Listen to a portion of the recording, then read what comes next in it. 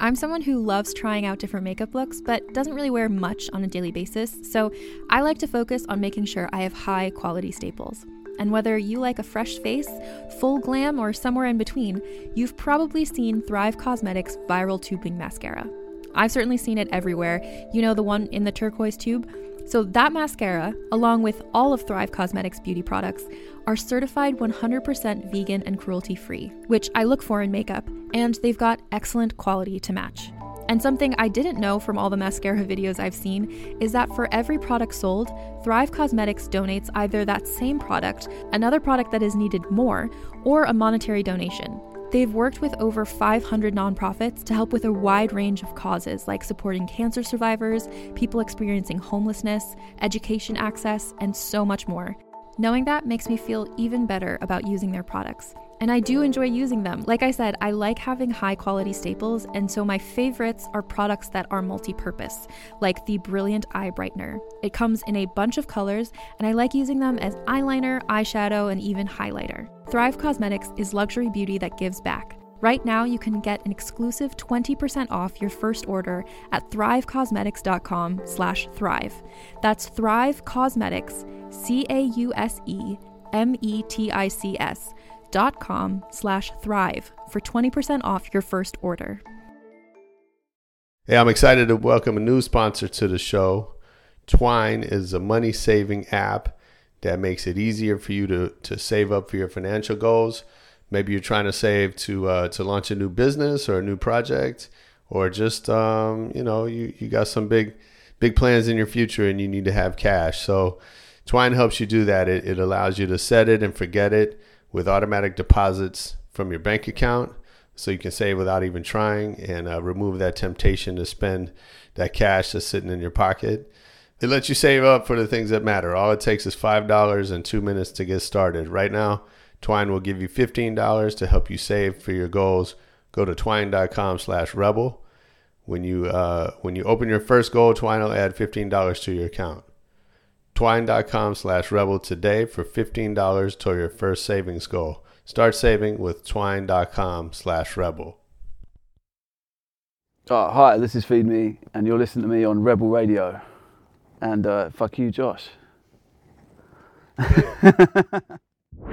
What's up? This is Rebel Radio. What up? What up? This is DJ Newmark. This is Peanut Butter Wolf. It's your boy. It's okay. Keep checking out Rebel Radio. Rebel Radio. This is Rebel Radio. We're in the place right here. Rebel Radio is going down. Would you say Rebel Radio? Oh, wait.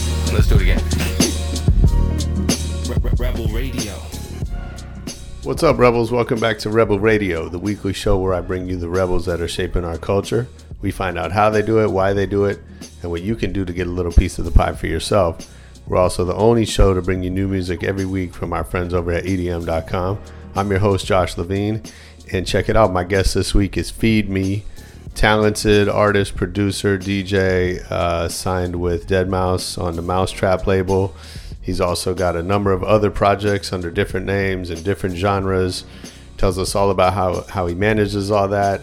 He's also a talented graphic artist, designer. He's created his own character for the newest album called Teeth. And it's got some stories about how he sees kind of creating an environment for people, going beyond the music and thinking about the visual and all that. And just some great stories about learning as you go in your career, and mentorship and questions and all the stuff you don't know. That just really good conversation. I hope you enjoy it. Let's get into it right after the EDM.com track of the week.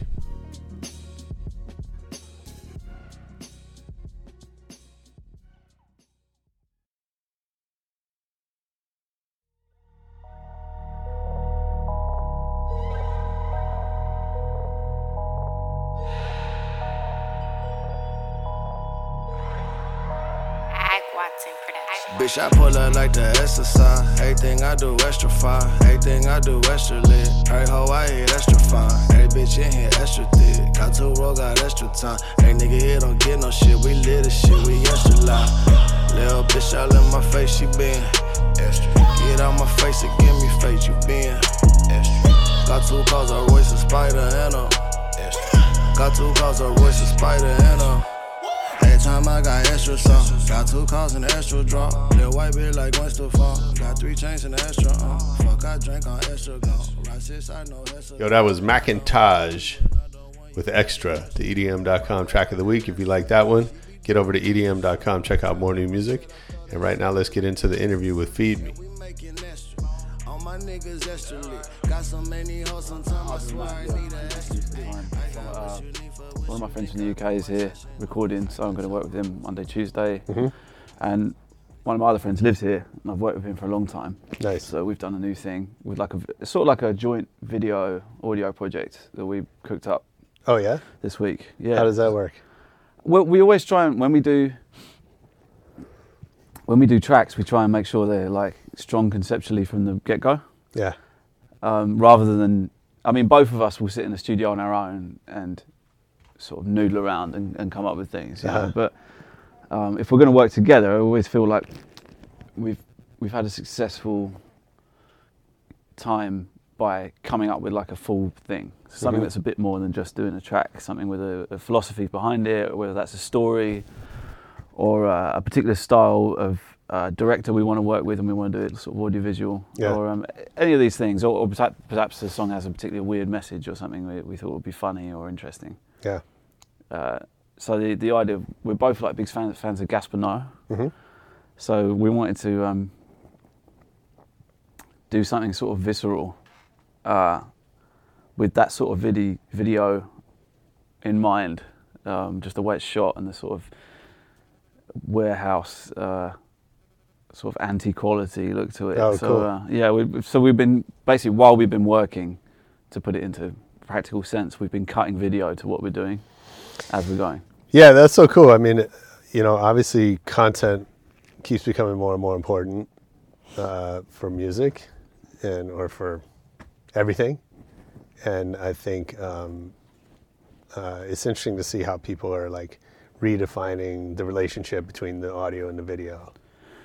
Yeah, I think I've always thought of the two, like visual and audio elements, as being sort of connected. And well, you have a really strong visual quality to everything you do. I went to school for design and art and stuff, and I was always under the delusion that I was going to become a visual artist. Is that right?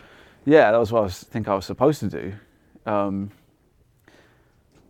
It was my first like job making money outside of working in a pub was doing like graphic design. Oh wow! Commission work for. Cool. I did some stuff for Windows and Xbox and some other stuff. Way. Yeah, I was like late teens. Yeah, but I was doing it all online, like cool. Making money off the internet, which everyone at the time, it was a long time ago now, thought I was out of my mind. Yeah.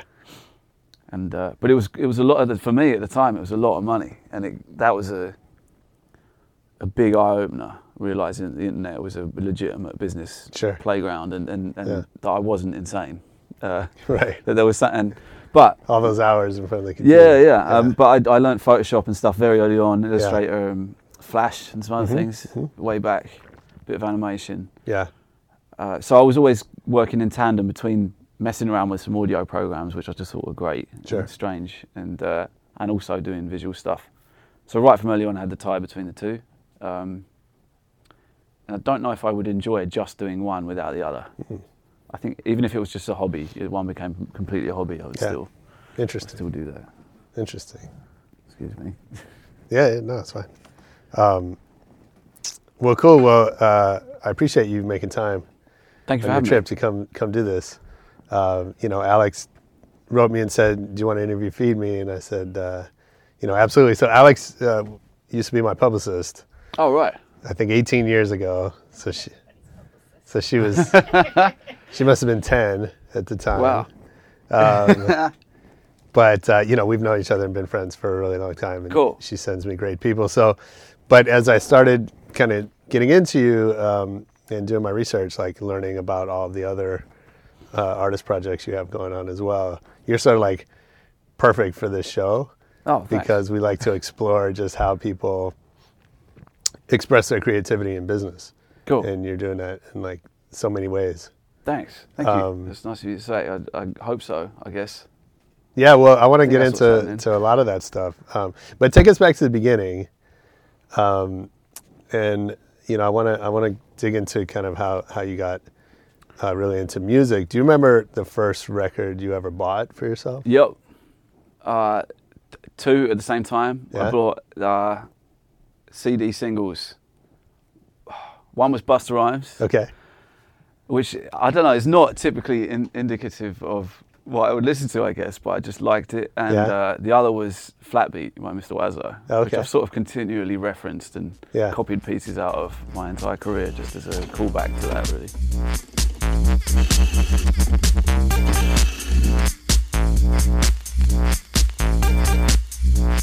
Which Busta Rhymes track?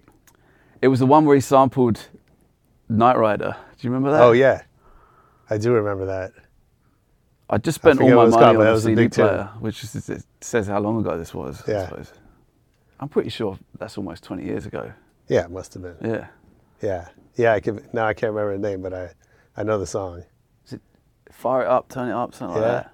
Something like that. That sounds right. I've Fire still it got up. the Flat Eric CD somewhere. It's Uh-huh. knackered. It looks like an elephant sat on it. It's like the bottom of a box, but I've got it. Yeah. And, And so, were you super into music as a kid? yeah, Yeah. yeah. It's occupied a lot of my time. My parents, I think they sort of, I don't know how deliberately, but they shielded me from a lot of sort of modern pop music. I don't remember it ever being on in the house. Yeah. Or really been exposed to it.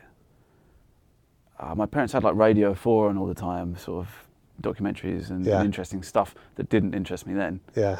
and the shipping forecast. And but they did have a lot of vinyl, which I was allowed to use if I was careful. And Yeah. I remember like vividly putting the old speakers on the floor, like a gap, and lying on the floor with my head in the gap to Oh, get the cool. stereo. I didn't have any headphones, and just listening through everything, all sorts of stuff. But it's still really nice vinyl collection, all sort of eclectic stuff from, I guess, 60s all the way through the 80s, Uh-huh. and some soundtracks and things there too. It's probably a Oh, couple of rare nice. bits. It's nice. Yeah. I guess that gave. I think there's a sense of ritual to listening to music that way. Yeah. Having to take it out and be careful with it and put it on and being able to see it physically. Yeah. Do you ever still do that? Not right now. I don't have a record player right now. Is I'm that sad right? to say. I should get one. I have a gramophone, Yeah. but it's in a state of disrepair Like currently. a proper wind up and that? Yeah. Oh wow. Yeah. It's a replica. It's not. Yeah. It's not a genuine vintage one, but it looks cool. That's cool. Yeah, probably not the best sound though. No, I think it will cut a record in half after about 3 plays. Yeah, I'm not Those sure on the needles are needle. heavy, Well, right? yeah, it's a fairly hefty device. Sure. It would be nice to listen that way again. I still like the idea of albums and Yeah. putting them on to Yeah. listen to them. That's how I would listen to music at home. I try to do that once in a while to like kind of go back to those roots, sit there and listen for an hour on an album straight through. Yeah, I think it's unfortunate that's not more common, Yeah. or it's becoming less common. You Yeah. know, music is now something you put on while you're doing something, Yeah. and some music fits that purpose. But I don't think that's always the right way to do it. Sure. I mean, I spend a lot of time watching films, Yeah. so the idea that I need all my senses stimulated at once all the time, is I don't know if that's right. Sometimes it's good just to focus on one thing, like Yeah. just the Kind sound. of lose yourself. Yeah, Yeah. sit somewhere dark and focus on it. I Yeah. tend to come out thinking differently about the album than had I just put it on in the car.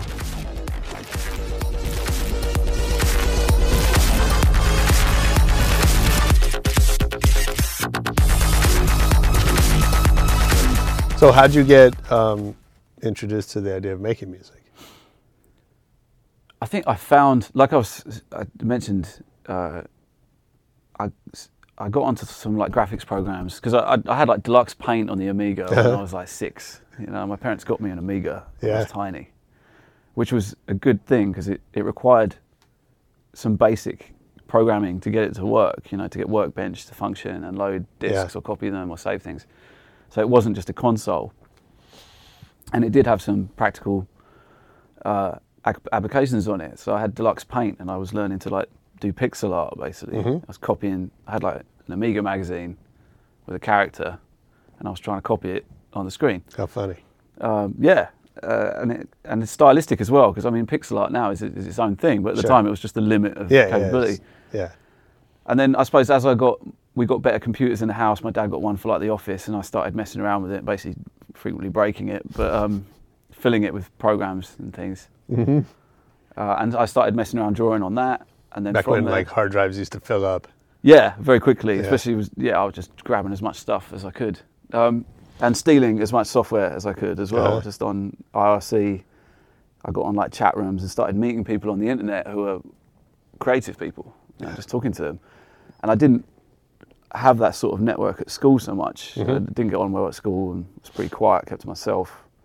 But when I got home, I could go in there and there was like this chat room full of people who were all doing similar weird things with their computers. And one of them mailed me Photoshop on like a burnt CD from somewhere in the States. Bless that person. And I installed that, started working on that. I got some commission work, I did some websites, joined like an art group. I was one of the first people on a website called DeviantArt. I knew the owners of that, or the Jark, I think the guy that started it. And I registered on there. I think that was like late 2000, early 2001. Okay. I've still got the account. Nice. But started working on there, and then I started to find also audio programs. I played in the school band, like orchestra. What'd you play? Flute. Okay. Yeah, not my choice. I went to a rugby school, and walking around with a flute. Yeah, it wasn't really. You don't look so tough with that. No, but I also looked incredibly unhappy to be holding it as well. So it just Charlie Browned my way around carrying this thing. At least the one upside of it wasn't that heavy. Yeah, I could have. Sure.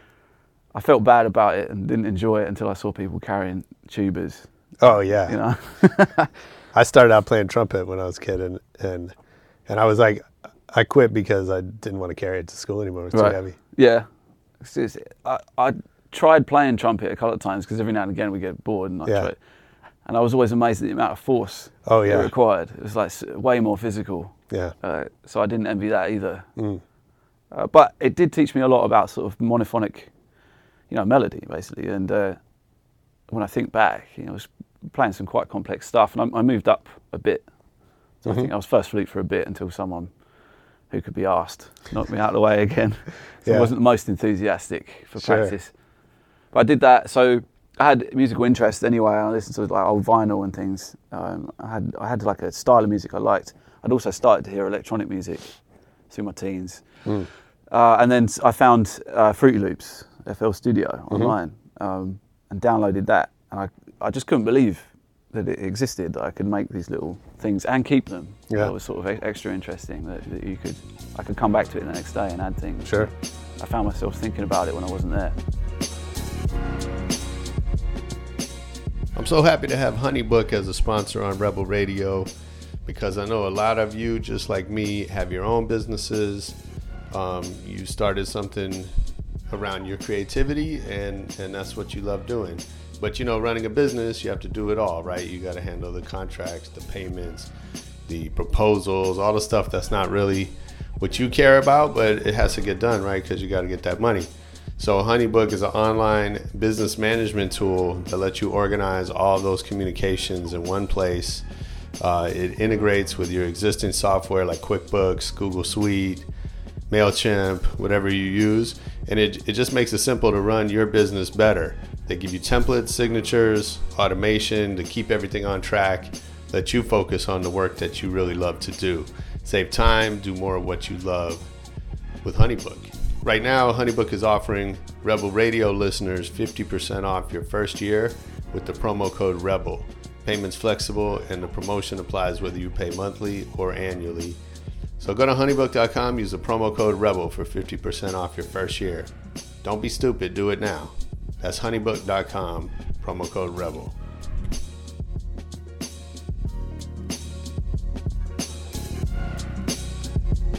So that was the beginning. I got in a new science class.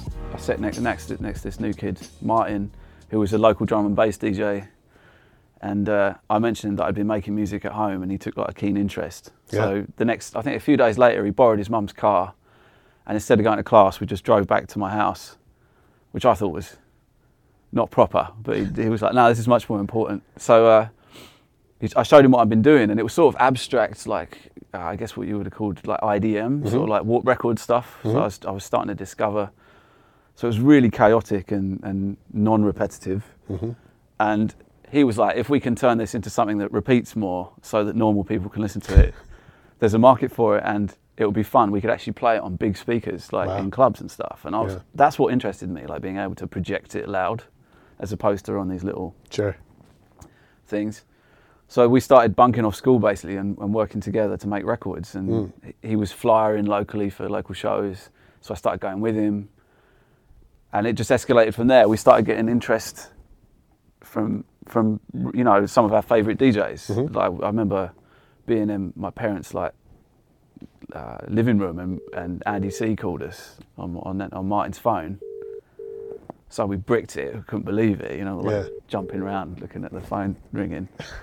It just to say he was basically interested in the track and could he get a better mix down of it because we were shocking. So, so we kept trying at it. We never really got it signed, but it was those things like little sort of breadcrumbs. We got in some clubs underage. I think we were still 17 about this time, and some of our friends sort of further up in the industry snuck us in places, Bagley's and Fabric and places like that. We were in there. Herbal in Shoreditch went there. I was at like Pendulum's first ever gig there and things like that. I was down there every weekend. My friend lived next door. I used to stay there all weekend, stagger around with cans of Stella and listen to as many DJs as I could and give them CDs. That's cool. Yeah, we got signed to Hardware and then it went on from there.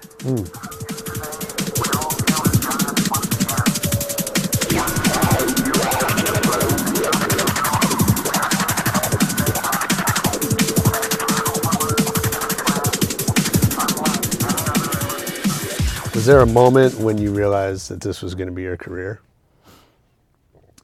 I suppose I sort of got forced into a position because I went to university, like college, for model design, which was architectural modelling, product design and special effects for film.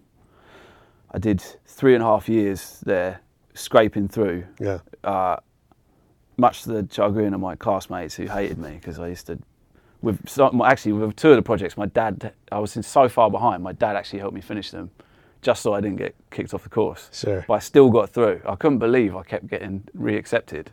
Yeah. But I got all the way to the end of it. My parents had put all their money into it and I'd basically wasted it.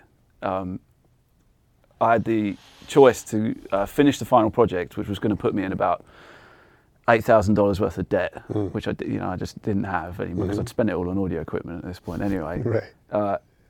I'd stayed at home in order to carry on making music. I didn't want to move into the college.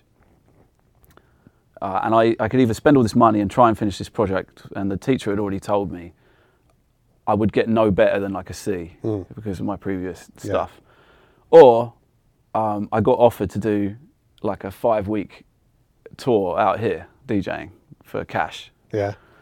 So I looked at the two options. Sure. And came here. Yeah. So I mean, I had no visa. I had 2 boxes of vinyl and no plan. Yeah. So I just sofa surfed around the States. Just got paid in envelopes. I got stopped at customs and searched for like 3 hours. They had no idea what I was doing. I mean, now I'd have a 10-year ban. Yeah. I got stopped twice. Once here and once in Canada, and got like completely pulled apart. Yeah. They had the lining out my UDG bag, everything. But they just couldn't work out what I was doing. I just told them I was a music fan, and but I did that. I just went round and round, and when I came back, I'd been kicked off the course. I had no degree. Yeah. And basically, I spent the next year destroying any paperwork that came from the unis before my parents saw it. And I told them that I was going to go back the next year and finish, but in fact, that wasn't even a possibility. They'd already. Yeah. So I had like a year to turn it into a career before I sort of completely disappointed my family forever. Yeah. So I'm actually really grateful for that. That situation was terrifying. I was really, I bet. I was disappointed in the position I'd got myself to, and I was starting to really understand how much my parents had put into putting me in that position, how much of their savings and things that they could have used, money they could have used for themselves, or my sister. So I felt obligated to succeed, which was a huge driving force. So how did that change? How did that obligation change your approach? Waking up every day to make that happen.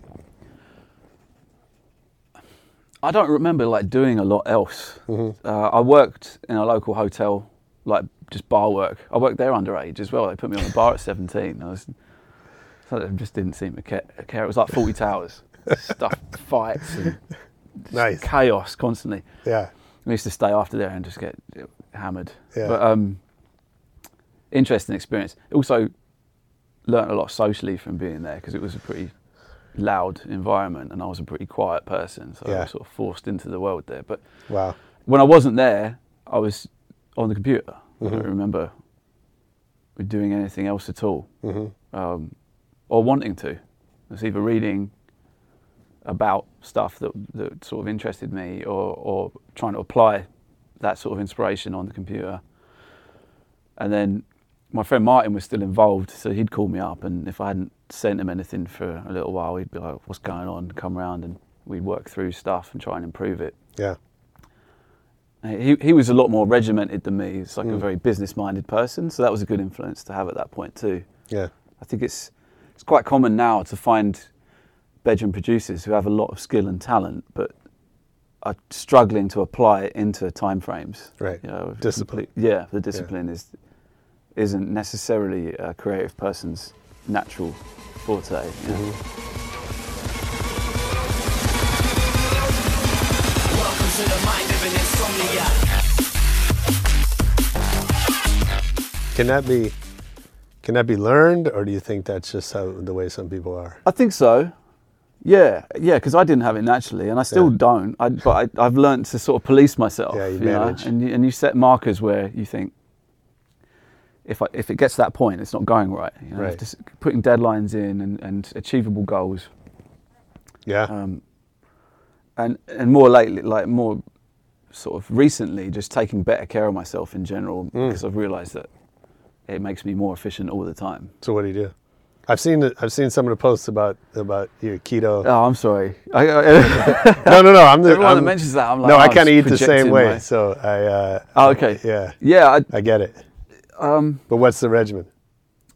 Now, I eat as clean as possible. Yeah. I put myself to sleep when I should, and get up early if I can. I mean, that's hard in this business, yeah. Yeah. Although I'm finding it easier. I basically stopped drinking. Yeah. I've done enough of that. Yeah. I just think, and eating the ketogenic diet, I've lost a lot of weight. I feel just more mentally agile all the time. For sure. I could bore you with a list of things that's improved for me, but it was a good idea, and it was about time. I also enjoyed doing physical stuff. I used to play football a lot. I stopped doing that, so I wanted to get more physically fit. Ride motorcycles, and I wanted to get fitter for that for the summer. Nice. So it just made sense. And I suppose it started with a small idea of just sort of improving my diet, and it's had a knock-on effect in every facet of my life. And I feel ignorant for not taking notice of the idea before, I suppose. Yeah. Yeah, but you have to come to these things when you're ready, right? Well, that's what you say when you get something late, isn't it? I guess so. But it's funny. I mean, I actually had a conversation with a friend yesterday from a site that we both know, saying that, he feels like to succeed in this industry, you have to be out drinking with people regularly, and that's not really what he wants to be doing. And I think, I kind of told him he's wrong, that you don't have to do that, but I think that's what people just assume, because we see that everywhere. The industry's changed since I began. Yeah. When I started, I was terrified, and there was no industry. Right. Like I said, I was sleeping on people's sofas, some of which I didn't know, for days. I got left in an apartment in downtown San Francisco for like 4 days with 2 pit bulls, because the promoter had forgot to get me a hotel, didn't have any money. Oh, shit. And then he had to leave for a family thing. So he just gave me the keys and was like, I'll just let you lock up when you leave and put it back through the letterbox. So I was just there with these giant dogs. It was weird, I'm sure. Stuff like that, constantly. And like we did a a festival in Salt Lake City, and it got raided by like a SWAT team, and I had tear gas thrown at me and chased by police dogs. So, like, a bunch of kids got arrested. Awesome. Yeah, it was on Talk Radio and that, and Michael Moore covered it. And Oh, things nice. like that. Yeah, mad. They still do events actually. Yeah. So good for them. But things like that were just the only way I could cope with it was to drink. Yeah. And we were out sort of. I used to stay with a drum and bass group called Evil Intent and E1, which is now Kill the Noise. I work with a lot. They were sort of like my big brothers, I guess. But we just went around making VHS tapes of us breaking things or throwing furniture around and chopping things up with an axe or various drinking games and just being idiots, really. But it was a way of coping, I think, now looking back. There's no other way I could have kept up the intensity and held back how scared I was, because it had no future and no guarantee. Yeah. That's different to the situation now. There's a structured idea of what a producer is, what a DJ is. There's sort of certain expectations of the network you would want in an ideal situation, like an agent, a manager, perhaps a PA, publicist, a situation where, you know, and a social media presence and things like that, which were all, it's completely esoteric ideas back then. I mean, the first 4 years of Feed Me, I'd never had a tour manager, and I'd come out here and do EDC, and all these lads had these blokes with them. I was like, why is there two of you? Like, are you both playing? He's like, no, it's my tour manager. I was like, what's that? I had no idea. I was like, why? It costs you money. And he was like, yeah. Stupid. What a waste. So That's funny. Yeah, I never thought of like that. Just the. But do you think, I mean, those aren't new concepts, right? And obviously, you know, there have been massive DJs, you know, especially in the UK for 20, 30 years. If we go back to, you know, Sasha and Oakenfold and right, Carl Cox.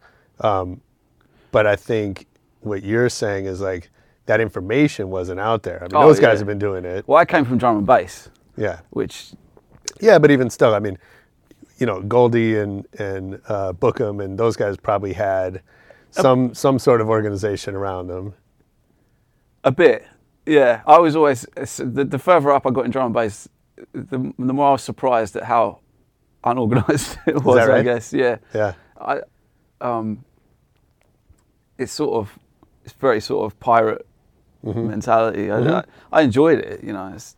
I still got a soft spot for all that, but yeah, there was no one really telling me like, you need this set up, you need this is how it works. I was just totally ignorant and just sort of pinwheeling forwards without really much idea. So what have you learned? I mean, it's interesting because you know, you talk about some of this stuff figuring out kind of on your own, maybe by accident, and then, you know, folks like that guy Martin who kind of helped and inspired. Was that his name? Yeah. Right. They're like, and you know, it sounds to me like people like that who are sort of informal mentors, right, are so important, especially when you're starting out, and maybe even still. Yes, I'd say so. Yeah, it's, you know, in times when everyone's been sort of, when my network's been less, I guess, in focus or accessible, my productivity's gone down. So I've always made sure now, especially, that I have a good network in close communication of reliable people, and we're constantly bouncing ideas. Yeah, keeps you feeling secure and just having that reference. It's also competitive. I like competition. You know? Yeah, like, sure. Someone whose production I admire sends me a clip and it sounds really good. I'm annoyed I didn't make it. In a good way, yeah. Yeah, I like it. So that is important. I had informal mentors back then, I suppose, just nothing formal. And going back to what you were saying about needing to drink and socialise, now the idea of networking, I just hate it. I have no interest. But I was never that's never why I was doing that anyway. I was out because I had to keep busy. I had to keep feeling comfortable. Sure. And feeling like we were on an adventure. Because if I just sat still on someone I didn't know's couch, and I was like, what am I doing here? Like, got no bank account or anything. I've just got a bag of money. Right. Like no, nothing, you know, like no future. So Sure. yeah, now any sort of artistic contact, I'm happy. I like reaching out in a professional manner. I don't like Miami doesn't interest me trying to go out and Go shake hands and- no. Yeah. I'm not naturally that person, Yeah. and I find it extremely tiring to do that. Yeah. So to me, it's not worth the energy. I don't ever get the benefit. So what's in your that. style then? How do you meet the people you need to meet if that's not your way? I suppose I just ask. Like if someone's really interesting to me, I've just said, if they've got a manager, I think it's more, you know, I'll ask my manager, see if they're interested. Or sometimes if they seem accessible, I'll just ask them, do you fancy working together?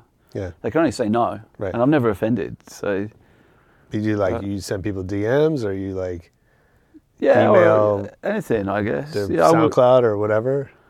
probably Twitter or an Yeah. email. You know.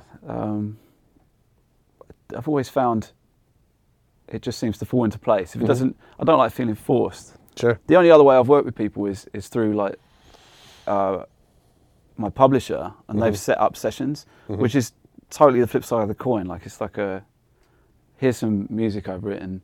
Who do you think would sort of fit the mold for that? Right. And then I'm up for the lottery of seeing if I get on with those people, Yeah. which is the antithesis of what I just described. Yeah, sure. But I like the being out of my comfort zone. Yeah. So you know, you're in a room. I've brought like half my studio with it and sort of plugged it in, and you've got sort of 12 hours to see if something happens. If Yeah. it doesn't, you probably learn something anyway. Like Yeah. I'll get better at miking people up, or I like the psychology of sort of seeing if you can capture someone's attention quickly, which those writing environments tend to revolve around. You know, we'll play some chords for ages, nothing. They're sort of sitting there like, looking at you like, oh, who is this idiot? Yeah. How long is this? Yeah, thing and gonna be, then I'll play like a guitar loop that I recorded 3 years ago, and they'll be like, I love that. Yeah. And then you think, oh, it just takes that one sort of seed Sure. to kick something off. I did some of my last album that way, and I really enjoyed it. It was sort of frightening, but keeping myself a bit scared I think is part of the forward motion, keeping the forward motion going. That's great. What so you record under multiple names, right? With Spore and Feed Me and Seven Stitch. Yeah, that's right. Why is that a good idea? Well, let me ask you this way: like, what's the upside and the downside to doing that? I suppose one thing I learned when I started, and that I was interested in because of having a graphic design background, was branding.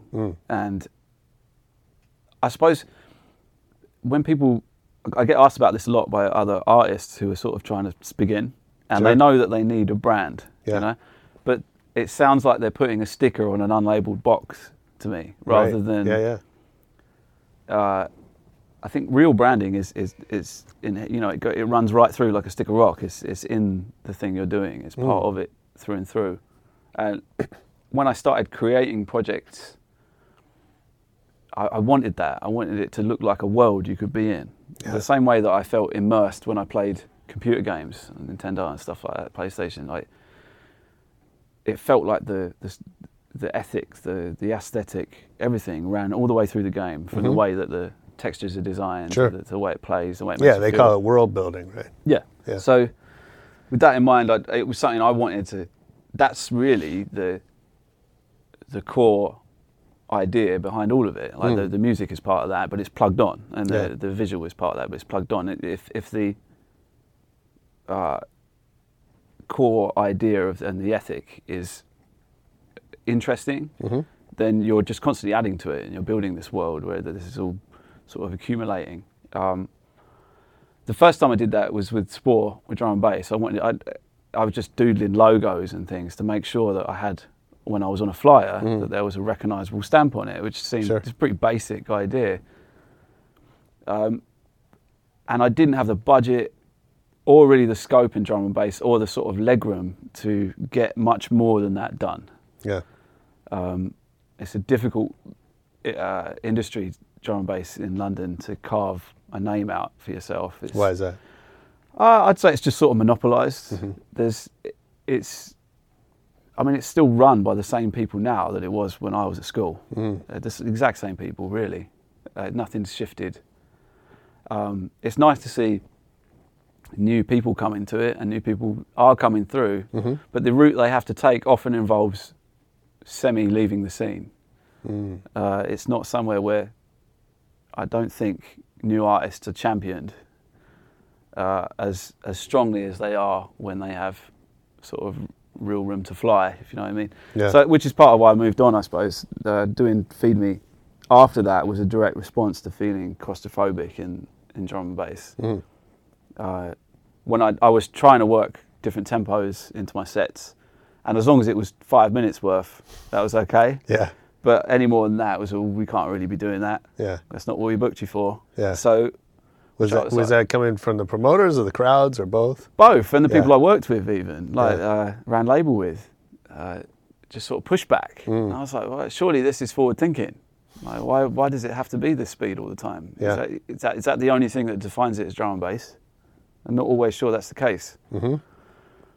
So I with that said, MySpace came through. I had an opportunity just to make my own website quickly with new music on. So I made a couple other pages and started uploading completely different thematic ideas to see if anything stuck. I did one for sort of like Spore side project stuff, which was a bit all over the place. And I'd never heard house music. I'd never been to a house music night. I'd never heard techno. Really? No, nothing. Wow. The only time I ever heard anything Four on the Floor was like a few bits were getting on the radio, I suppose. Like I said, like Flat Eric, or there was like maybe one or two early Justice records. And then there was like sort of like new rave stuff like Klaxons and things like that, which had a sort of indie band but also electro sensibility. And I was like, oh, that's pretty exciting. So I made another page with the Phoebe brand on it. I did all at once, did 2 tracks really quick. And I drew like this character, and I had like a real proper school style bubble in the middle, like spider diagram with ideas. Yeah. And the original idea I had was like a whole band. So there was like a monster with 6 arms that was the drummer. And then a guitarist sort of, and he had like loads of pickups on it and things. And he was just in like this cave of guitar amps and things. So it was all just extreme, like sort of adult Muppets plays dance music. That's cool. Thing. And I put it online, but we just simplified. Like I tried to keep it sort of clean. And then the next morning I got up and loaded it, and Deadmau5 had messaged me on there and was like, I want to sign these tracks. The next day? Yeah. Wow. Yeah, I literally went to sleep because my bed was about this far from the screen. Yeah. So I did it, went to sleep, and then went back and opened it, and I had a message from him.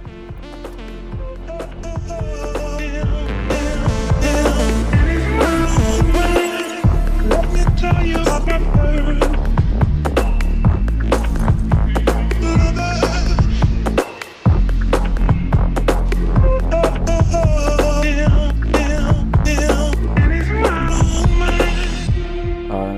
I'd spoke to him like once or twice before, Okay. I think, on like IRC or... Yeah. But I didn't really know anything about him at all.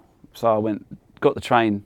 About an hour later, he was like, where are you? So he said, I'm staying it was at the Andaz down by Liverpool Street, which was right by my house, straight down the train line. So I went down there, just spent the morning with him. He was showing me, he'd brought 2 computers with him to the hotel, which blew my mind, because my computer was a piece of shit, basically. Yeah, And it was just such a wreck. And I'd put it together myself. But the idea that you could put things in boxes and take them on planes was mad to me. And then he had the mouse head thing, which I was sort of starting to get that he had a lot going on. And it was just interesting. I just sat at lunch with him, listening to where he'd been playing and sort of just prodding his brain. And he was just sort of doing the same with me. He was really interested in my sound design because of the drum and bass stuff. And he mentioned like, talking to Trent Reznor about one of my tracks and things like that, and I was sort of like, I remember like washing my hands in the toilet thinking like, this guy's onto something. You know, this is really interesting. I'd never had a conversation outside of this little bubble of drum and bass about music. I'd never met any other producers or anything. Wow. So he signed the tracks, and then his management company, 360, sort of semi-took me on provisionally. Mm-hmm. I started doing remix work. At the same time, my drum and bass career actually picked up a bit.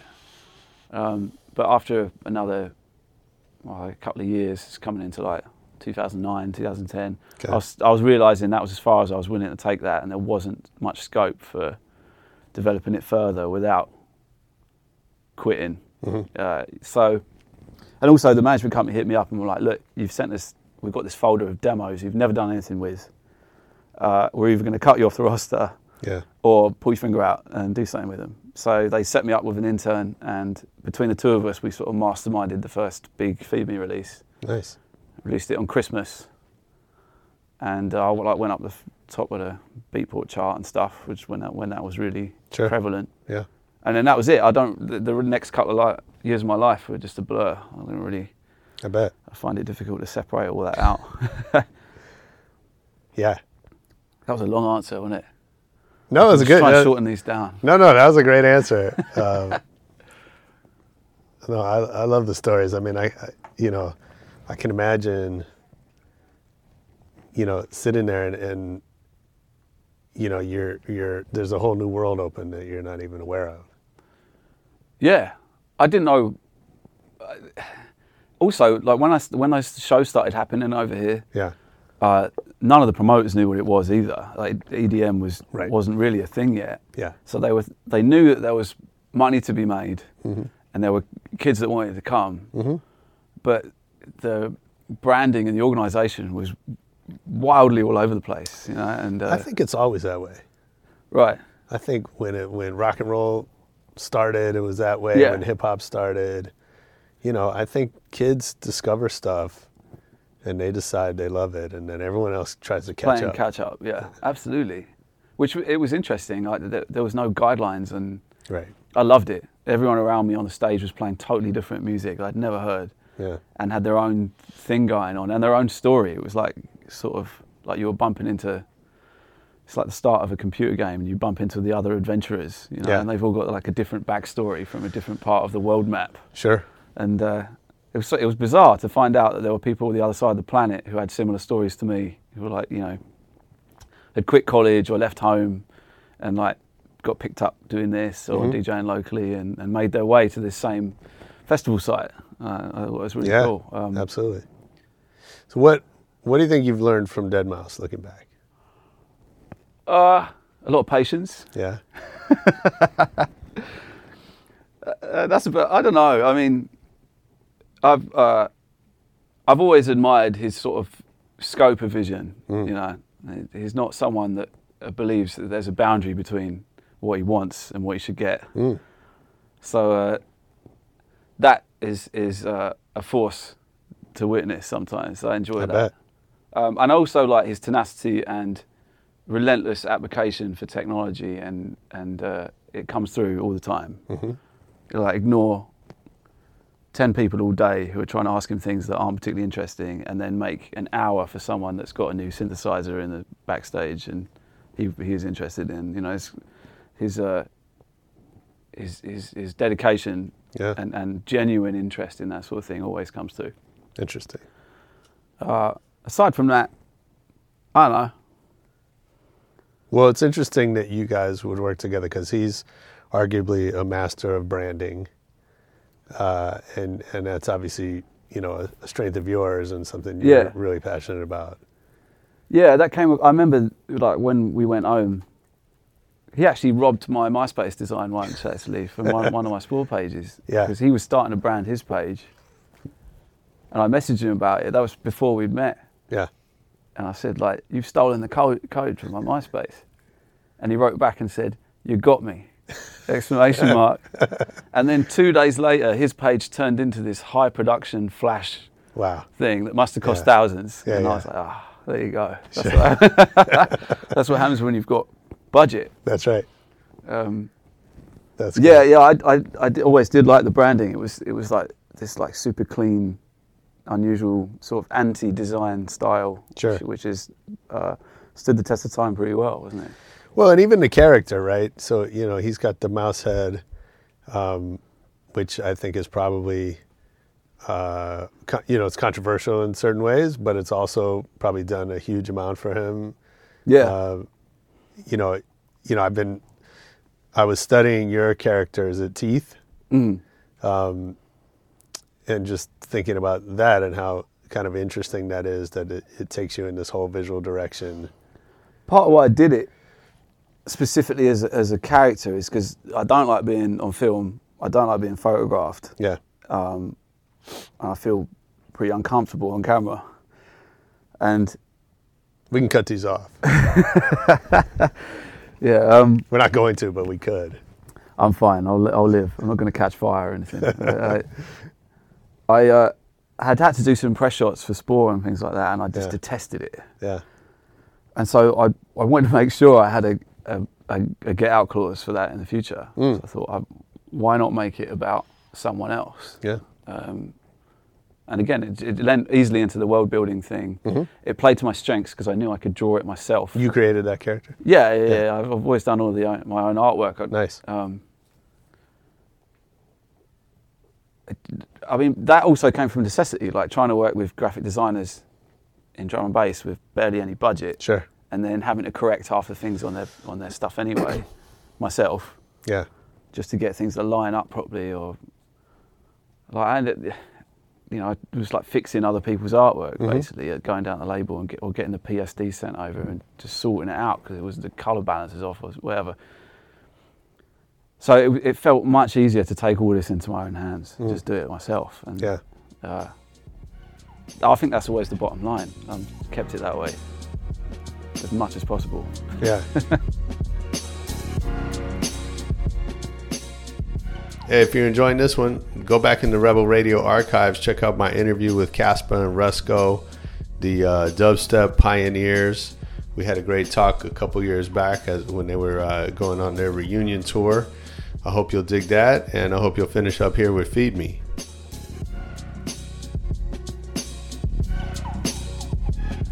So how do you think about then how you use that character as, like, when you're marketing an album, a tour, an artist project? How do you think about where the character fits in and where it stops and you start and all of that? I suppose it is like an extension of yourself when you do something like that, and it starts as sort of a light-hearted idea. Like, oh yeah, here's this fun little mischievous character, and he's making the music, not me. That was a nice way of thinking of it. It gave it an easy way to bracket what was applicable for that project and what was something that I could put away for another time. Sure. Because it had to feel like he'd done it in the studio, which I still keep in mind.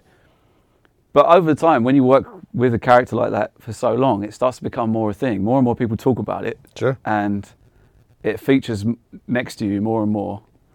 And you start actually becoming like a sort of fictitious married couple, because sometimes you just don't want to see it. Oh, that's funny. God, like we're doing photo shoots with the puppet. Well, I've got a big animatronic puppet, and it's in the house, and I walk past it sometimes. Just get out of the way. Yeah. It feels like it's just constantly laughing at me. Yeah. Because you're late or Sure. or you're doing something you don't want to do. But it's actually sort of it takes a life of its own over time. But it still informs the project for me, and I wouldn't be doing it still if I didn't have the visual outlet that went along with it, which is something I still want to extend. I think. Yeah.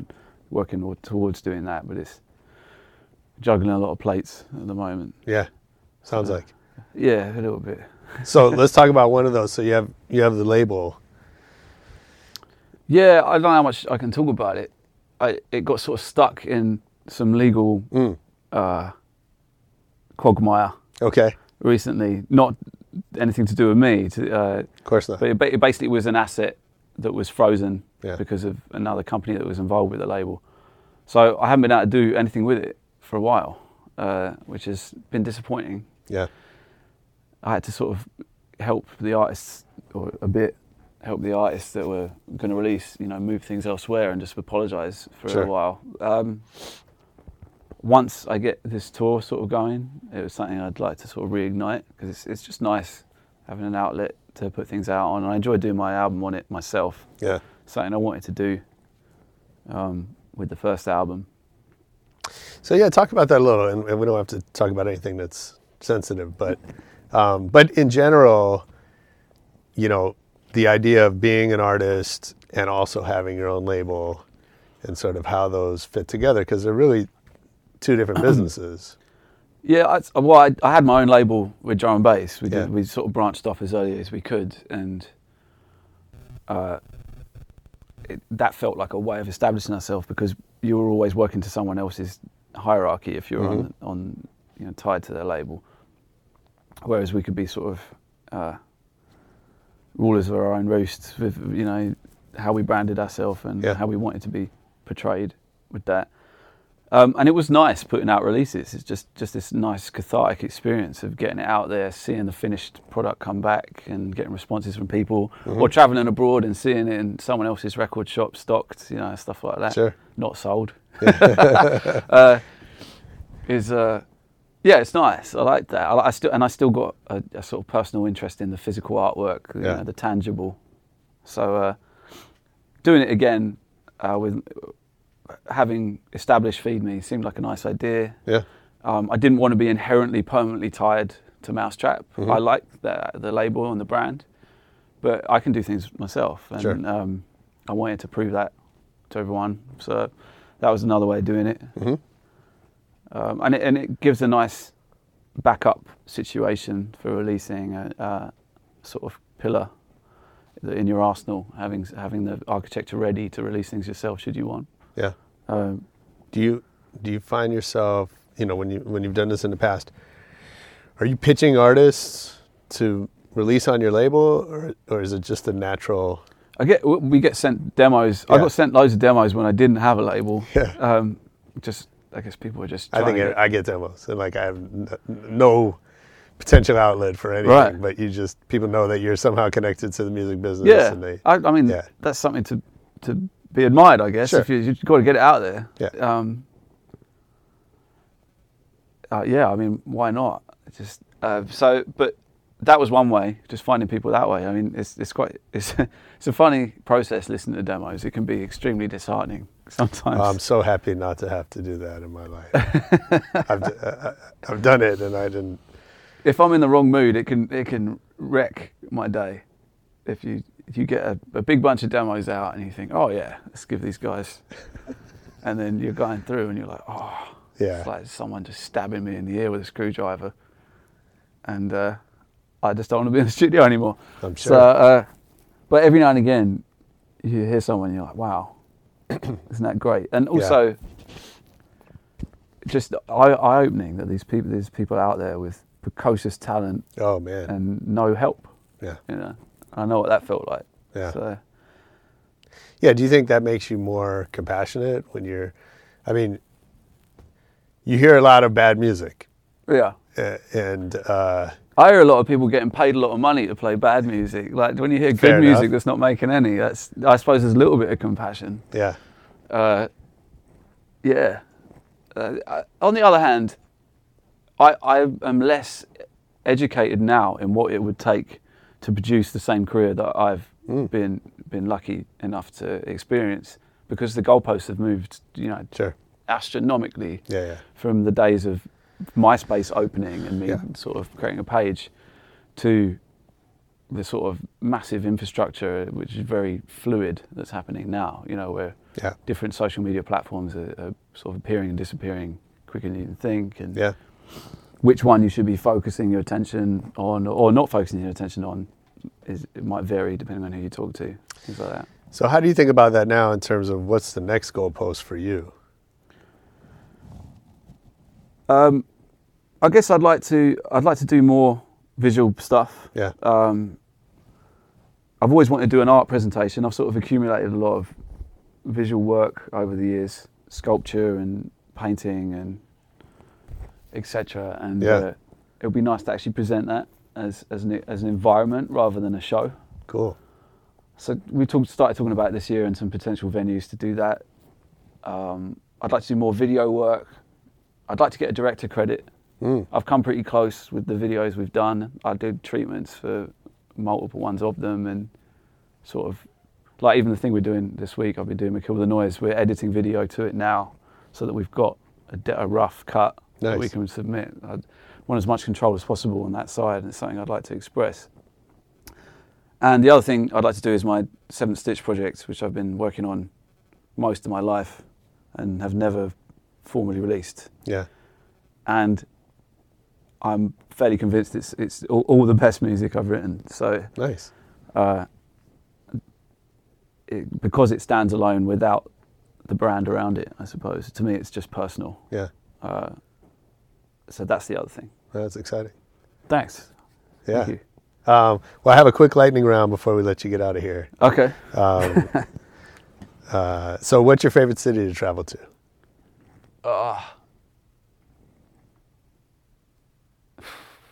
London. Because I live just outside. Okay. Yeah, it's quick and I can get back out again. I love London. I get it. Who's your favorite DJ?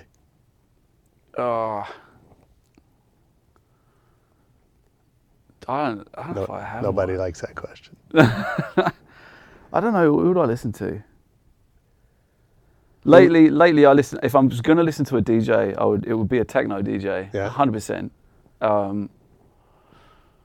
Probably something long and interesting. Yeah. Techno-wise, yeah. What's the last great book you read? I reread Ubik by Philip K. Dick. Yeah. That was last, and then the Southern Reach trilogy by Jeff Vandermeer, which they turned into Annihilation film. Okay. I read that as well. Those were the last two. Nice. You mentioned movies. What movie do you think you've seen the most in your life?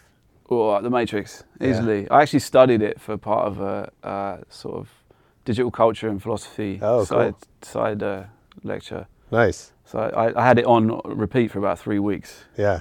And I used to leave it on while I slept. Tell me a song you know is bad, but you love it anyway.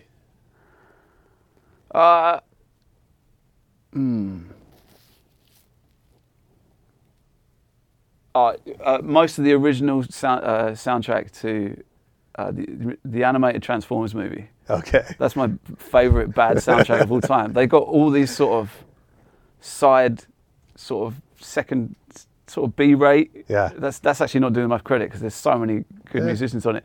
But it's sort of odd hair metal bands from the 80s. Sure. Being asked to make a song for an animated Transformers movie, and the results are amazing. That's perfect. I love it. I like driving to it. It's also got some great synth, like Vangelis sort of bits in it as well. Nice. And then lastly, who would you be most excited to learn appreciates your work?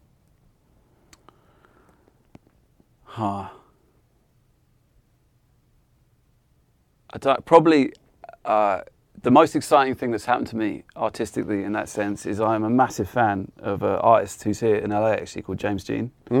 And I've had the opportunity to meet him a couple of times and talk. And I have a lot of his work at home. Yeah.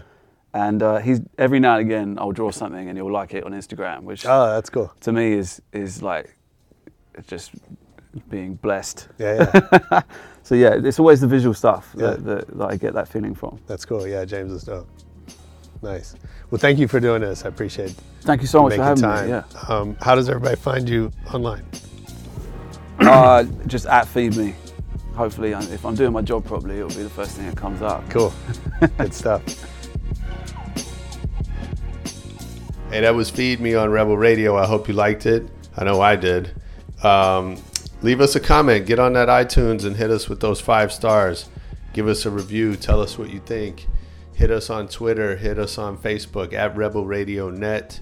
Make sure you check out videos from a lot of our episodes on our YouTube page, youtube.com/RebelRadioNet. And most importantly, come back next week for more Rebel Radio.